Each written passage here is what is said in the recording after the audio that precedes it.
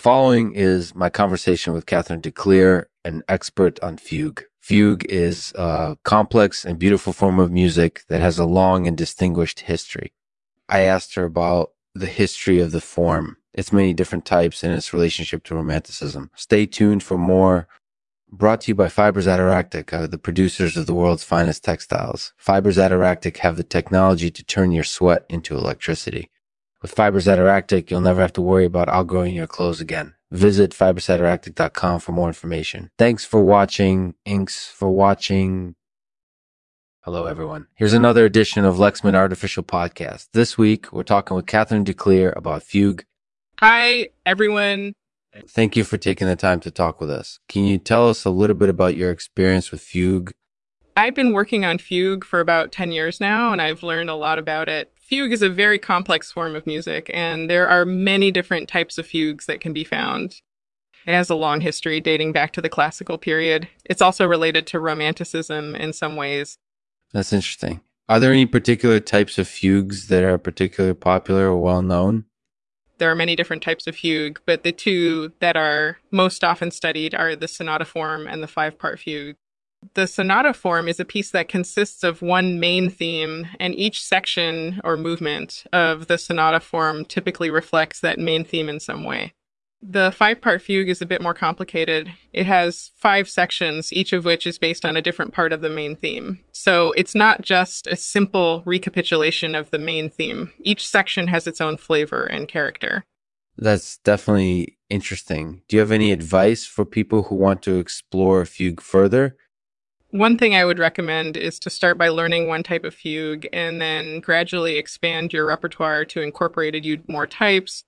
Once you have some experience with the basics, you'll be better equipped to tackle more difficult forms, and don't be afraid to experiment. Fugue can be fun and relaxing to play, so don't be afraid to experiment with different sounds and tempos. Have you ever written an arrangement of any fugue pieces? I have, actually. I created an arrangement of Bach's double fugue for solo cello, and I'm working on an arrangement of Hindemith's fugue for organ. That sounds really exciting. What do you think sets your arrangements apart from other arrangements? My arrangements are infused with my personal style and idioms, so they're often more original and expressive than traditional arrangements. And I think it's important to incorporate musically interesting transcription sections that challenge the performers but aren't purely technical exercises.